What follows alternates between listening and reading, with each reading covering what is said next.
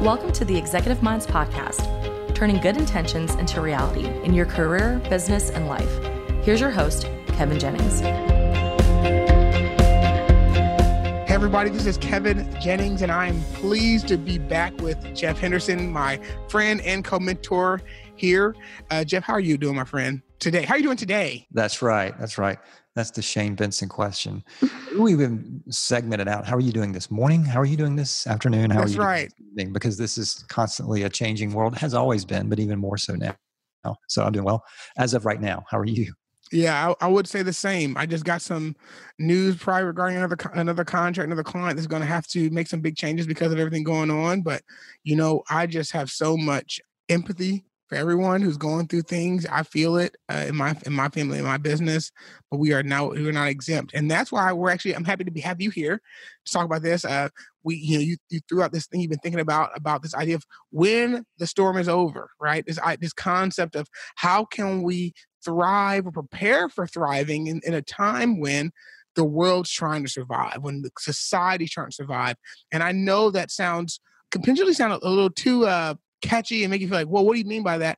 But Jeff, you brought up something about this idea that when there have been other economic downturns, obviously the Great Recession, 9/11, some organizations came out of it and almost felt like they got slingshotted out of what seemed like a really, really tough time. And I think you say you've been thinking about a few things that maybe we could be thinking about or doing to do the same. There's this biblical principle, Kevin, that I think applies to this, plus to any time really, but particularly in moments of crisis, and that is when there's no vision, the people perish. And in moments like this, it's really difficult to have a vision because it's so uncertain. And so you really, and I totally understand this, you don't feel like you can see tomorrow. And I totally understand that. But what we've got to do is to go, there are things that are out of my control. I can't control the spread of the virus in New York. I can control the spread of the virus by practicing social distancing. You're in Nashville. I'm in Swanee, Georgia. So that we're practicing that. So there are some things within my control. And so I've got to make sure that I just don't throw everything out and just throw my hands up and go, there's nothing I can do. That's not actually true. There are some things that you can do. There are some things that you can have a vision for in the future, not actually knowing what the future might look like. There are some things that we can begin to take steps on so that it allows us to move out of this thriving and not out of this as a victim. In any crisis in history, there are people who come out of it as they've got so much momentum, and there are people who choose to remain a victim. And I'll never forget hearing a comment from a very, very, very wealthy, very, very successful business person. And someone asked him, what do you hope for your grandkids? And his response, and help me work through this for a second before, think this is an alarming statement. He said, I wish my grandkids could experience a Great Depression. Not because I want them or wish them any harm, they're my grandkids. But going through something like that solidifies what's truly important in life. And this business person grew up in the Great Depression and then was blessed with millions and millions of dollars. And yet the millions and millions of dollars never changed him because he grew up realizing what was most important. And he lived a life worth emulating and following. So this can be as hard and as difficult. And trust me, we all have difficult days. We all have uncertainty. We all have one moment we're doing great and the next moment the sky is falling. So I'm not trying to say that what we're facing isn't real, isn't daunting, it's unprecedented in the sense of the last 100 years it is. But we do have opportunity to begin to develop a vision for who we want to be and who we want to become once this season does pass. And one of the things I've heard from everyone on all different spectrums, even if it's like this is going to last a few weeks to this is going to last a few, 18 months or beyond, everyone says this will come to an end. Everyone agrees on that. The impact of it, though, obviously we don't know about, but I feel like there are things that we can do, steps that we can take, practices that we can implement that gives us a vision for the future, even though the future is hard to see. Yeah, well said. Well said. Well, I think what I'd love to do for everyone who's listening in this time is we just want to talk a little bit about some of the principles, some of the how, some of the things you've been thinking about how we go about doing that. And I mean, and I would, if there's something that you kind of off the top of your head, you can start with that. But I have a couple questions for you that I know that I've been wrestling with. I would love to have you answer so that, in my world and in the world of others who are listening, they can be thriving and coming out of this time with momentum, which I love that idea. I think one of the principles that we need to lean into are the reality. And we were saying this before this crisis hit, that when it comes to business, this is true for nonprofit as well, but let's just take business for a moment. It's no longer about being the best company in the world. It's about being the best company for the world. And what do you want to be known for as a company? And being better than your competitors and all of that, we don't care about that anymore. What are you doing for us? What are you doing for the community? What are you doing to make the world a better place? Now, being a great business is a great thing to do because you're hiring and you're employing people. But I think this is a refining time for organizations. This is a refining time for businesses to ask the question, what do we need to stop doing? What do we need to start doing? And when the economic engine gets back to running again, let's just don't go back to business as usual. What did we learn in this day? And how can we pivot to help make this world a better place? And you're seeing companies do that. You're seeing people begin to make different things. You're seeing people reorient their workforce in a different way. And this, again, may be short term, but it might lead to innovative ideas. And don't miss, there's this political principle that says that a great politician never wastes a crisis, that they leverage a crisis. I don't think that is reserved just for politicians. I think it is reserved for business people. So as you begin to cut back on expenses, what are those expenses that you don't need to have anymore? And this isn't just true for businesses. I think this is, it's a hard time. Please understand me. I'm not by any means, trust me, in my role as a pastor, I am in this very thick right now in terms of people hurting financially. So I'm not making a light of this. But there are some financial decisions that many of us made that put us in this situation. And as our mutual friend Dave Ramsey would say, hey, let's learn from what is going on right now. So what are things financially that you need to cut back on? And we're making some drastic cuts. But when this thing gets back and we're back to quote unquote, I don't know if the life will ever be normal, but when we get through this, let's just don't go back. Let's continue to make some wise financial decisions. So I think when it comes to that, the first principle is, how can we create businesses that add value to people? And I do believe that it's a sound financial principle that when you find a problem and you solve it for someone and you help make their life better and the community better, that's great business. That's true. That's always been true, I think. But now going forward, it will be now more true than ever before. So a question to wrestle with, again, and we've mentioned this several times on the podcast, what do you want to be known for in this season? When you were speaking, one of the things that jumped out at me is you talk about, being good for people is good for business. And could that be more clear than when people say all non-essential businesses must close? Right? If you're not included in the essential bucket, what greater definition of value to people's lives could you possibly have than you're not essential? See, the church closed, many churches are closing out of a desire to keep their members and communities safe. But but it wasn't because the government asked them to close. And I know sometimes people say, Kevin, you do marketing services. You're not going to have to open your business. And I'll say, no, I understand. But just the premise, the idea of saying, I want to be so good for people that when we have a conversation about non-essential businesses, me shutting my doors wouldn't be something you could even consider, because I'm adding that much value to people's lives that those who don't even patron my business would say, no, not them. They're essential. We said in the very, very early days of Gwinnett Church, if Gwinnett Church ever closed down, we would want the community to rally around and go, no, you can't close down. We need you here. And we've pivoted and put everything online right now. And, in my world, there were pastors that saying, we're not going to do that. We're people of faith. And I totally believe in faith and prayer and all of that, but there's wisdom as well. And so we said, one of the things we're going to do for our community is we're going to, shut down physical gatherings. And that's one of the best ways that we're going to be for our community, because we've been asked by the CDC to not have gatherings of over 250 people. And then it was down to 50 people. So we're going to be for our community by going through drastic changes so that we can say, hey, we're still going to be able to add value to you. It's just going to look different for us now.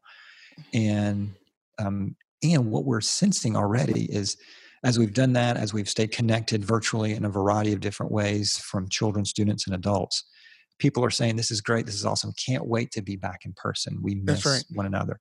And there is this sense of loss and lamenting of what we missed in terms of physically gathering together.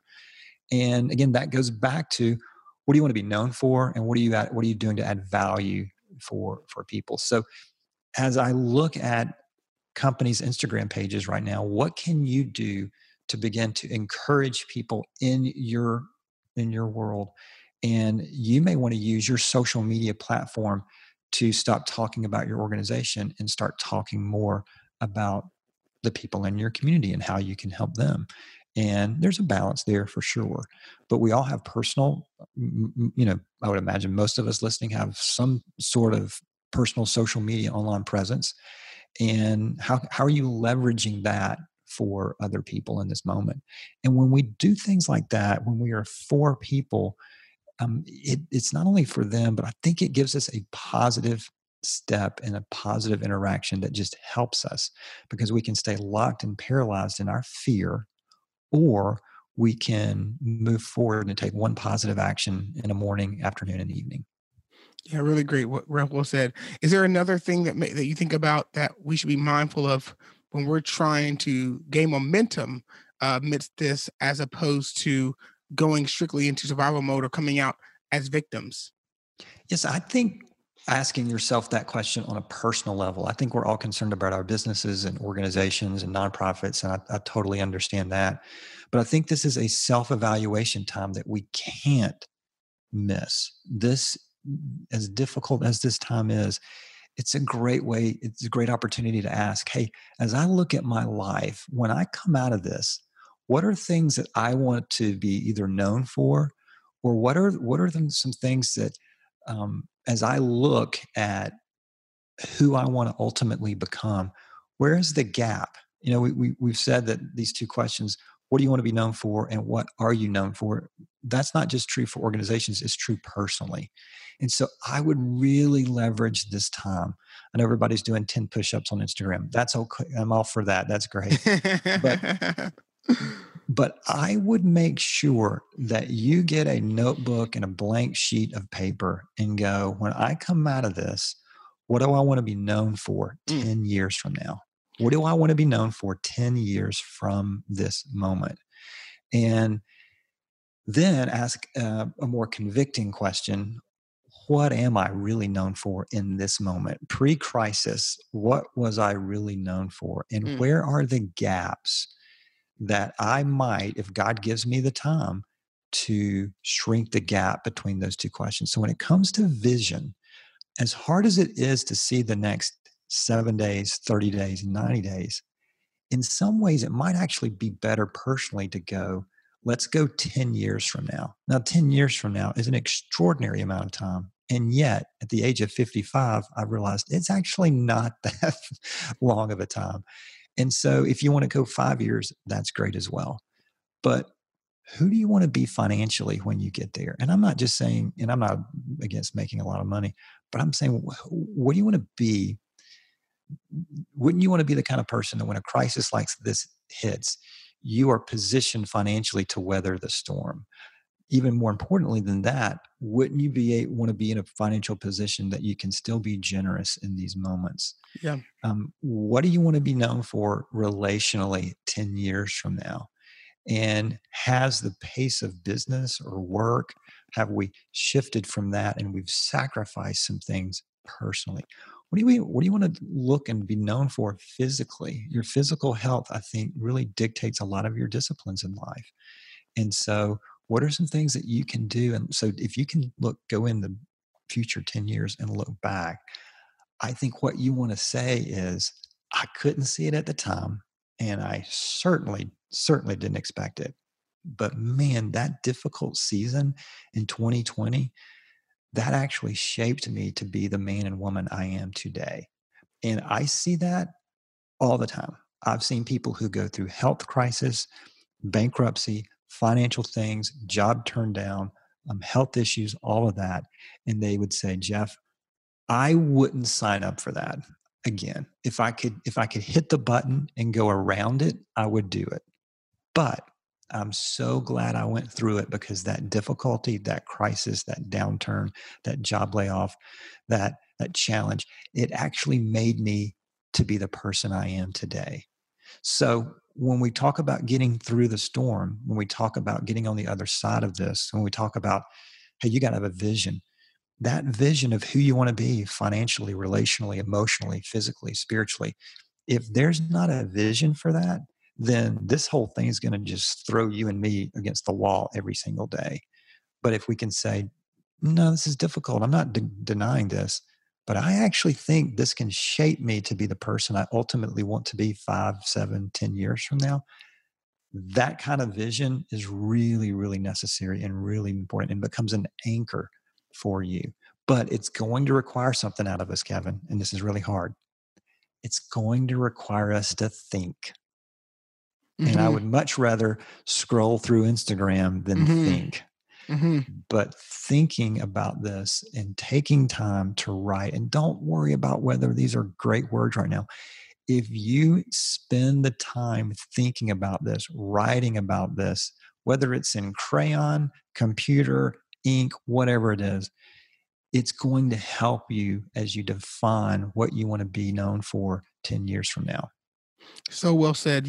Our mutual friend, Mark Miller over at Chick-fil-A, who has leadership development there, he talked about this question that Chick-fil-A always asks itself in their strategic planning, and that is, what is not true today that we want to be true 10 years from now?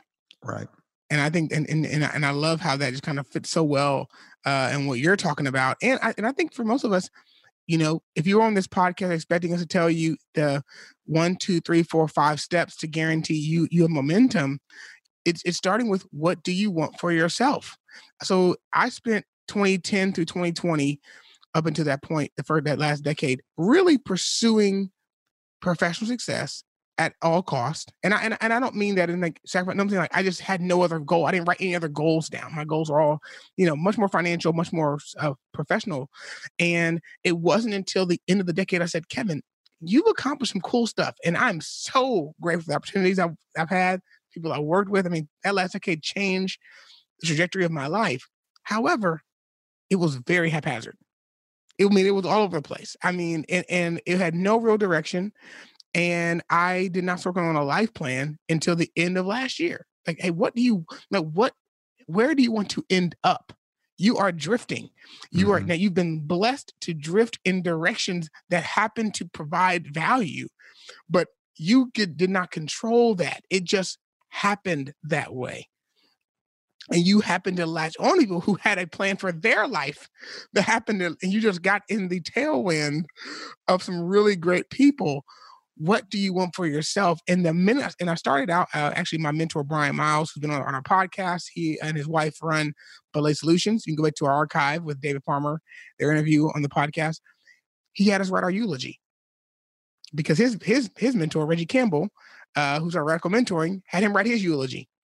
And when you write your eulogy at 34 years old, it becomes very clear very fast what you really want to be true when it's all said and done. And so your motivation and your decisions are aligned with a longer term purpose. So what Jeff's talking about momentum, I want to challenge you to don't think momentum as just more zeros in your bank account, momentum toward the life you actually desire. And that's why momentum looks different for every single person who's listening to the podcast right now, because we don't all desire the same things. We all don't want the same things. We all don't need the same things. And so I would just challenge you to say, it's hard to win a game when you don't know what the score is and when you don't know what winning looks like. And you get to define that for yourself in this season. That's a really great challenge, Jeff. And I love Brian, and because he did that, he is so well positioned in this time to weather the storm and then be an example for the rest of us, for sure. Yeah, for sure. Well, I think one of the things I just wanted to ask you, you kind of give some questions already, some things we can use to process some of this. I did want to ask, just because I think people here still have to go home and lead their families and lead their teams. How do they help those around them? Because I think, and maybe even just, obviously take care of yourself first, but I am curious, like, how do I help my wife? How do I help my team members maybe take the same mindset of you actually can start to develop momentum now for the future if you allow it, without coming off insensitive or tone deaf around the realities of our world right now? I think there's two ways, probably more than two ways, Kevin, but I think there are two ways to help people right now. We've talked about a couple of them already, but first, this may seem a little odd. I think you have to give yourself a season of grief and lamenting. We've all lost something. Mm-hmm. You have lost some events. I have lost some events. Hopefully those events will be rescheduled. Hopefully they're not canceled. They're postponed. All right. But the reality is we've all lost something, and it's easy to go, well, let's just move on. Grief is a hard thing to deal with, especially if you don't deal with it. It'll crop up. And if you don't deal with grief, what happens is the emotions bury and they drive you and they impact the people that are closest to you. So one of the things that you have to do is you need to count the cost. What is it that you have lost in this season?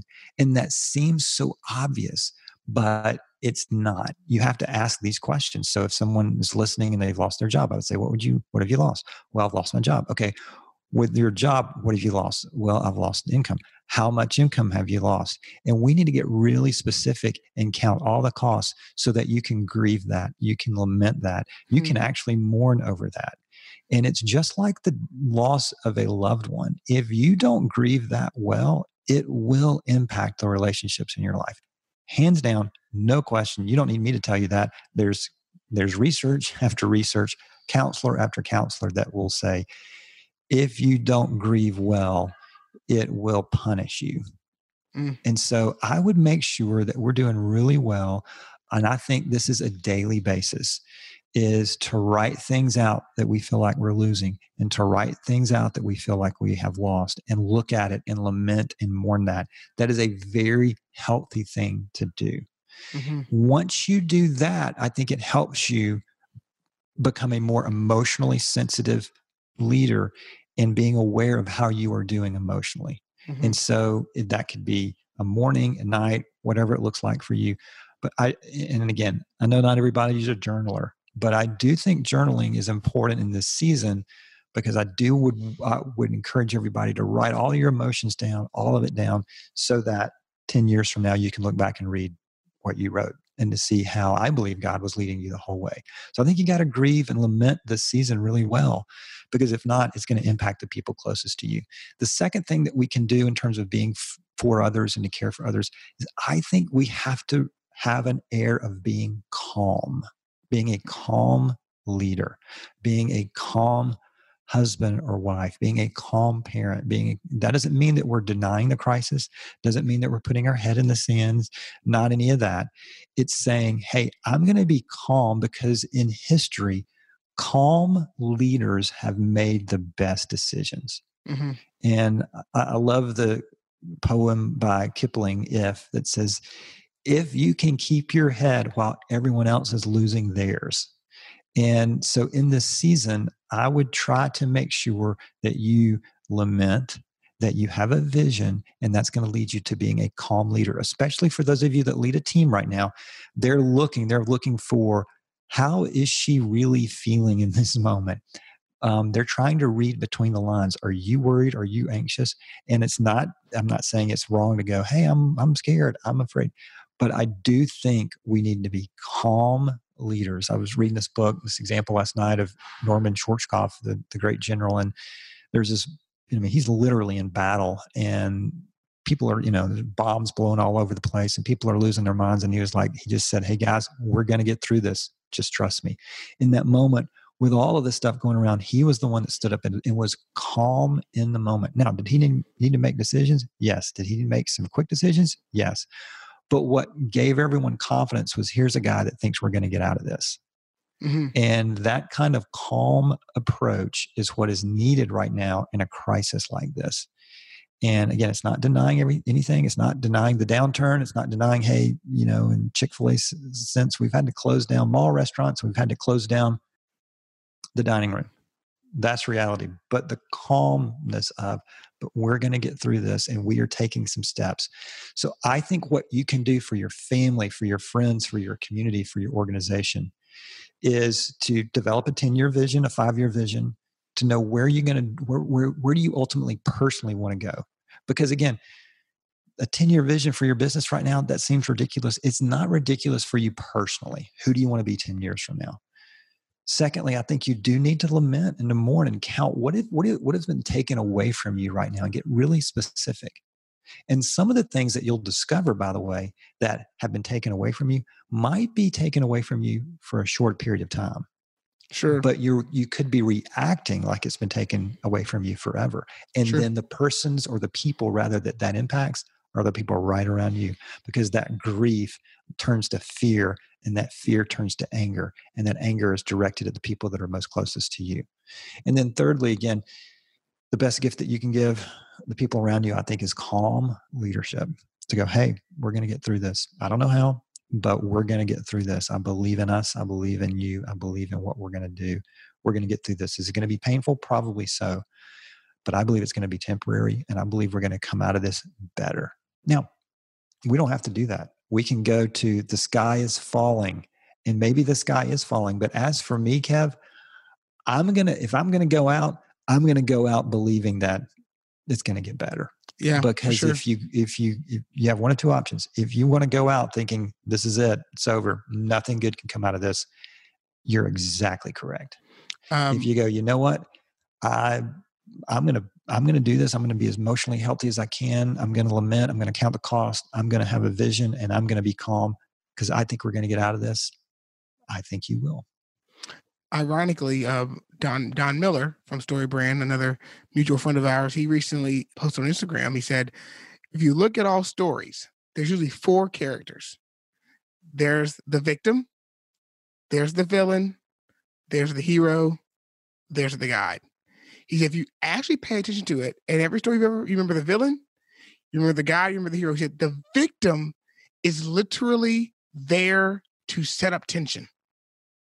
He said, the victim is actually the most forgotten character in every story you've ever read, right? Usually they're extras, right? If you go to a movie, the victim who the cops on Bad Boys or Die Hard or pick your favorite action movies. It's the guys on Star Trek that are about to get killed. Right. The stars aren't. It's just the extras exactly, around. Right. They don't even give them they don't even give them a name. Right. Sometimes, depending on the character. He said that is our opportunity. He said playing a victim actually surrenders our power in a story because we're waiting to be saved. He said villains are victims that have chosen to retaliate and affect others because of the pain they experienced. Heroes have typically chosen to respond positively because of the pain they've experienced. I mean, there's actually a very famous strategic planning process called a strat-op. And in it, one of the exercises that Peter Drucker and some of those people who kind of develops over time, they have an exercise called turning points. They actually want organizations to let's write down turning points in our history, turning points. And almost all of them are birthed out of some challenge, some pain, some situation. And so he said, and I would, as Don did on Instagram, that was really just spoke to me. I want to challenge you to be a hero and be a guide. Obviously be both in this moment, because in some place you have to be a hero. Some place in your family right now or in your team, you can't afford to quote unquote just guide. You might actually step to the plate and put some fires out yourself, roll your sleeves up and get dirty. But do your best to stay on that side, because truthfully, victims are waiting for someone to save them. And really what they're doing is leaving themselves vulnerable for another villain to step in and do whatever they're going to do. But that just really hit me, that victims are usually the most forgotten character in any story. It's usually the villain or the hero or the guide. And I'm like, man, what a powerful visual for all of us today. I agree. And to think of this moment as a movie, if you will, as a story that you get to write, and I can either play the nondescript guy on Star Trek that's going to get killed because nobody knows who he is, or I'm going to be Captain Kirk and I'm going to be the hero in this moment. You actually have the pen in your hands to some extent, all right? Mm-hmm. Mm-hmm. To some extent, you have the pen in your hands. So what would a hero in your story do? Do that. It reminds me of a great leadership question. In this moment, what would a great leader do? Figure that out and then just do that. So in this moment, and ironically, I'm not really that big of a Star Trek fan, but in this moment, what would Captain Kirk do? What would a hero do in this moment? Don't play the victim, play the hero. And if you got to go out, I'm going to go swinging as a hero versus swinging as a victim. Yeah. Really well said. Well, hey, I want to thank you for joining this podcast today. I mean, I said we understand the realities of life right now, and I think it is going to be hard. I mean, what Jeff said eloquently, we understand to give yourself permission to think about the future with a vision and uncertainty feels like the hardest thing to do today. When this is still so new, so developing, you might not even hit rock bottom yet. You feel like you're still on the way down. You don't even know what you're trying to plan for. But here's the thing. This is what leaders have always done. What leaders have always done throughout history is develop a vision when no one else could see it, when uncertainty and dysfunction were so rampant. That's why it worked, because they called us to visions in times where there seemed like there was no alternative. The whole idea of I have a dream and what Martin Luther King did, I mean, the environment was not ripe for him to have that vision. In fact, many people wrote him off as a person who made no sense. Yes, we can celebrate him today, but those at the time, he literally made no sense to many. He seemed like a crazy person to say what he said, but that vision that compelled people to believe that something that different, that better was still possible. So Jeff, we really want to thank you for sharing with us today. And we want to thank you for joining us. Please subscribe to this podcast on Apple Podcasts, follow us on Spotify, wherever you enjoy your podcast. We'd love for you to join the Mentor Network. So if you go to wearementor.co, wearementor.co, you can click on join the network. We'll give you a 30-day free trial. We want to help you. We don't want to leave you in a spot where there's no one to process challenges with. There's no one to ask questions to. We are doing this for and with you. And we would love the opportunity to be in your corner and connect you with other people that can be in your corner during this time. So until then, we look forward to having you join us next time on another episode of the Executive Minds Podcast.